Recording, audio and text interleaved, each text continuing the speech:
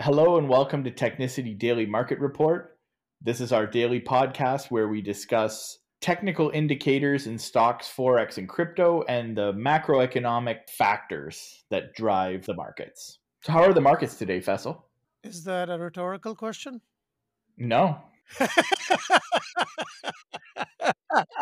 I'm curious to know. Oh man, I thought it was a good. I thought it was going to be a good sunny day in markets, and it started well. Started with Dow being up 400 points, Nasdaq being up a couple of hundred, S&P. So they've they've been on a slippery path for the past hour and a half. Hmm. I still hope they rebound somewhat, but it's. So they're still in the green, but only just. Dow is up 0.2%, Nasdaq is up 0.5%, and S&P is up 0.4%. Let's move the clock backwards to what happened yesterday after weak market opening and the sell-off that ensued right after the open, and it continued for most of the day yesterday. All three indices, the Dow, S&P, and Nasdaq, closed to at their lows of the year, with S&P 500 finishing below the 4,000 mark for the first time since March 2021. And the 521 point decline in Nasdaq was its 10th largest single day loss in the index's history. In percentage terms, the S&P fell 3.2%, Nasdaq lost 4.3%, and it's actually at a off by more than 20%, 27%, sorry, from its 52-week high, or the yearly high, in other words. Needless to say that tech stocks have been taking the brunt of the losses, with that reflected in the Nasdaq. Borrowing costs are becoming less attractive, and so are the tech stocks. The biggest US tech giants have now shed over $1 trillion in market capitalization over the past three trading sessions. Wow. And by past three trading sessions, obviously, I don't mean the one which is going on today. Well, remains to be seen what's going to happen there. Among the biggest Makes sense. losers are Apple, uh, and Microsoft, and Apple has actually lost the most, at $220 billion. Amazon, Microsoft, and Tesla have all tumbled around that $200 billion mark as well. Kind of makes you wonder what it all means when that much Yeah, it presumed value can just evaporate so evaporate. quickly. Yeah, it just goes to show that this is more of a serious decline than some of the previous ones that we have seen over months and weeks Yeah, before certainly, though. this. Uh, Federal Reserve has painted somewhat of a concerning picture in their latest semi-annual financial stability report that I've been talking about on these podcasts as well, Yeah. citing concerns like the Ukraine war, the inflation, and the supply chain problems that we have been seeing emanating from the pandemic and after that. So, all of these concerns are still playing out and will continue to play out in the near future. Uh, Having said that, You had mentioned that the Fed was trying to, I think the expression you used was to wind down the balance sheet. Well, if I yes, recall, they printed $1 trillion very yeah. recently. So it sounds like investors in the NASDAQ just paid for that $1 trillion in the last 3 days. Well, the thing is, money has to go somewhere or come from It has to somewhere. come from. So Yep. it's a zero sum game in the sense that somebody buys and somebody sells, and somebody wins and somebody loses. So Yeah. it's not that it actually evaporates in thin air, and there's always a winner and there's always a loser, or there's always Seems like somebody it. who's buying. So there's always someone who's losing. Yeah, So unfortunately. that's pretty much the name of the game, right? And With they that, called it a market. and it's gotten so mated over the years, and algorithms kind of taking over markets. So with that, what happens is usually moves like these, the selling pressure as well as the bullish momentum kind of get magnified, because 80-90% of the markets run on algorithms, and they just kind of magnify these moves. Right. It's not just some brokers writing down on paper and selling the stocks on New York Stock Exchange floor or something like that anymore. It's everybody is sitting in front of a computer filling in the orders, and then the algorithms just Yeah, take this is over. not the 80s. No, it's not, certainly not the 80s. And that's what we see when these kind of moves come in. They kind of get magnified. That's why Yeah, they get magnified. that makes uh, sense actually. yep. I want to look at what oil is doing here currently. Oil has actually dropped. It dropped to below. Oh no, not below actually, just above $100, and it's trading at 101.80, which is also currently the support level in the daily chart that I see.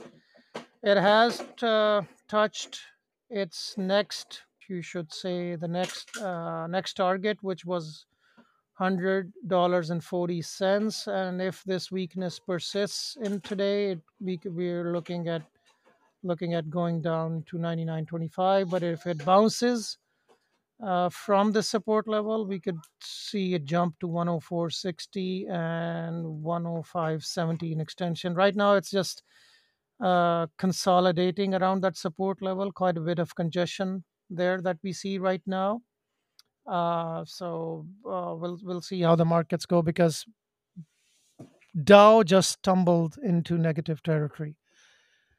So all that, those gains of and euphoria of 400-point gains at the open has just vanished, and risk off sentiment is back in play as we hit 11 a.m. hour here. Also want to see what gold is doing here. Oh, gold has dropped quite significantly today. It's trading at 1846 right now. Uh, and it's penetrated the support level of 1871 that I was talking about. It has touched its next target of 1840 that I already mentioned last week. I believe it's looking to hit 1830 next. And the action in gold and oil that we're seeing right now is pretty much reflective of the dollar strength uh, that we have been seeing for weeks and months now, especially in this year. And I think oil is kind of caving into that inverse relationship with dollar strength here too. Makes sense. Looking at some of the pairs, I posted a chart of USD JPY earlier. So looking at the USD JPY chart, it was following a bullish trend line, which was where it was trading earlier. It came out around 130-ish. And looking at the price action in the pair right now, it seems to have bounced off that. It's trading at 130.38 right now. On the top side, 131.25 has been rejected as a resistance twice. So that would be the level to watch if this bullish trend continues, which it seems to be shaping up right now. In the immediate vicinity of the daily chart, I do see a resistance below that, which is 130.65. So that needs to be penetrated for this pair to move up to that 131.25 and make a third attempt on taking it out and continuing the bullish run that we have seen, and where we're seeing in the 4 hourly chart that I posted, going back all the way to early April. Looking at some of the commodity currencies right now, after some gains earlier in the day when U.S. markets open, and it looked that risk appetite might be returning with all the buy the dip investors coming in earlier in the day, have kind of given way to bears taking control once again of the market, and commodity pairs are again weakening, have weakened significantly, and the daily gains that we had seen overnight they made against US dollar have evaporated as they continue their bearish moves against the US dollar. USD CAD is trading at 130.27 right now, perilously close to its intraday resistance of 130.35, and it's moving close to that as we speak. And if the stocks continue their weakening moves, it might just take that out. It looks that the bullish, little bit of a bullish sentiment or that we were seeing in European stocks and early US trade have given way to the bears once again, and the overall market conditions that we have been seeing over the past week have just reinforced themselves. Let's see what cryptos have been doing. I was pretty excited watching a nice rebound in Bitcoin, Ethereum, and most of Yeah. the cryptos earlier today. They have given up half of their gains at this point, and again, it's more because Nasdaq has slipped from nice 0.5, 0.6% gain to negative, uh, being negative 0.2% or 0.3% as we speak. So Bitcoin is currently trading at close to $30,900. It had earlier rebounded to 32,600 after slumping to below 30,000 overnight, which was a huge support level. And it was expected that there would be some kind of a rebound here, and there was earlier on. We're going to see if that holds at all, or if it was just a dead cat bounce, which it seems to be what it was right now, at least for sure. Uh, and in the daily chart, if if at all Bitcoin has to make a recovery, it now needs to overtake that 35,000 level, and it's well below that. So bears are strongly in control, and the overall medium term momentum is bearish as well. We just want to quickly look at what Ethereum is doing as well. Same action. More than half of the gains have evaporated from the earlier high of 2470 or 2460, I would say. It has come down to 2335, and earlier it went below its significant support of $2,300, and it was rebounding from there as well. Uh, there are still a few hours of trading left, so we could still see how things shape up. But right now, it looks that the bearish sentiment is just taken control over the markets once again, and that's what things look like. Just want to quickly tell you about what happened on. Since we're on the topic of cryptos, what happened on weekend? Remember, we were talking about we rarely see how cryptos usually crash on the weekends, and how they did. It was Mhm. because of the stable coin called USD or Terra USD, the Luna Foundation, which issues that stable coin. And it's an algorithmic stable coin in the sense that it's created by it's automated in the sense that it takes care of demand and supply in an automated way, and it's created by destroying Right. a sister token known as Luna via smart contracts. And it basically, as I said, evens out supply and demand for USD, symbol for the Terra USD stable coin. When the price of USD is too high, users are incentivized to burn the sister coin Luna and create new USD, which increases the stablecoin supply while also decreasing the amount of Luna in circulation. And once the amount of Luna in circulation drops, it becomes scarce, which makes it more valuable, transferring Right. the value into USD. And that's how the algorithm works. And That's interesting. vice versa, when new Luna is minted by burning USD and other algorithmic stablecoins that Terra supports. So, but these are under ideal conditions. ideal economic conditions. I should say. What happened over the weekend was that when everybody starts to sell in panic, then this is what happened, and it kind of lost its what do you call lost its peg against the US dollar, and it dropped to as low as 60.60, which is drastic for a stable coin.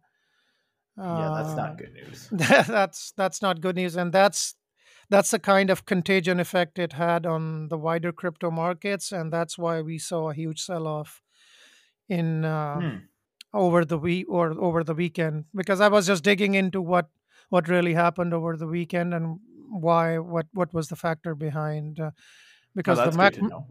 because the macroeconomic conditions and factors were already there for the past many weeks and days. So I was just digging into look what actually happened Yeah, there over had to the be weekend. more to it than that to create Yeah, such a so, such ripple. such a wild kind of move. So that was probably uh, one of the major reasons for that crypto mini crash Huh. over the weekend.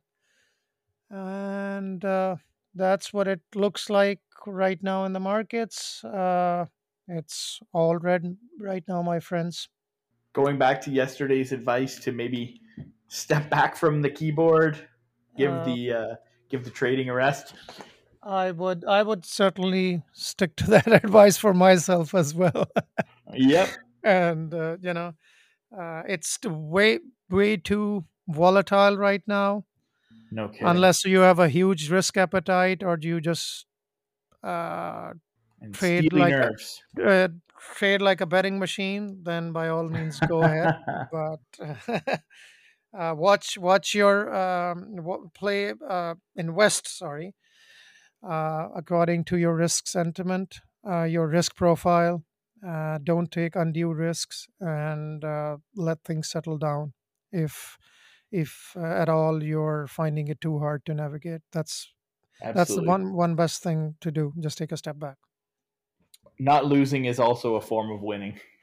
It's always winning. If you're not losing, you're always winning. That's right. Yep. Thanks, Fessel. I appreciate Well, your insights and analysis as always. Please join us again tomorrow for more up to the hour market conditions. So hopefully you can make better and more profitable decisions. Happy investing, everyone. have a good day, everyone.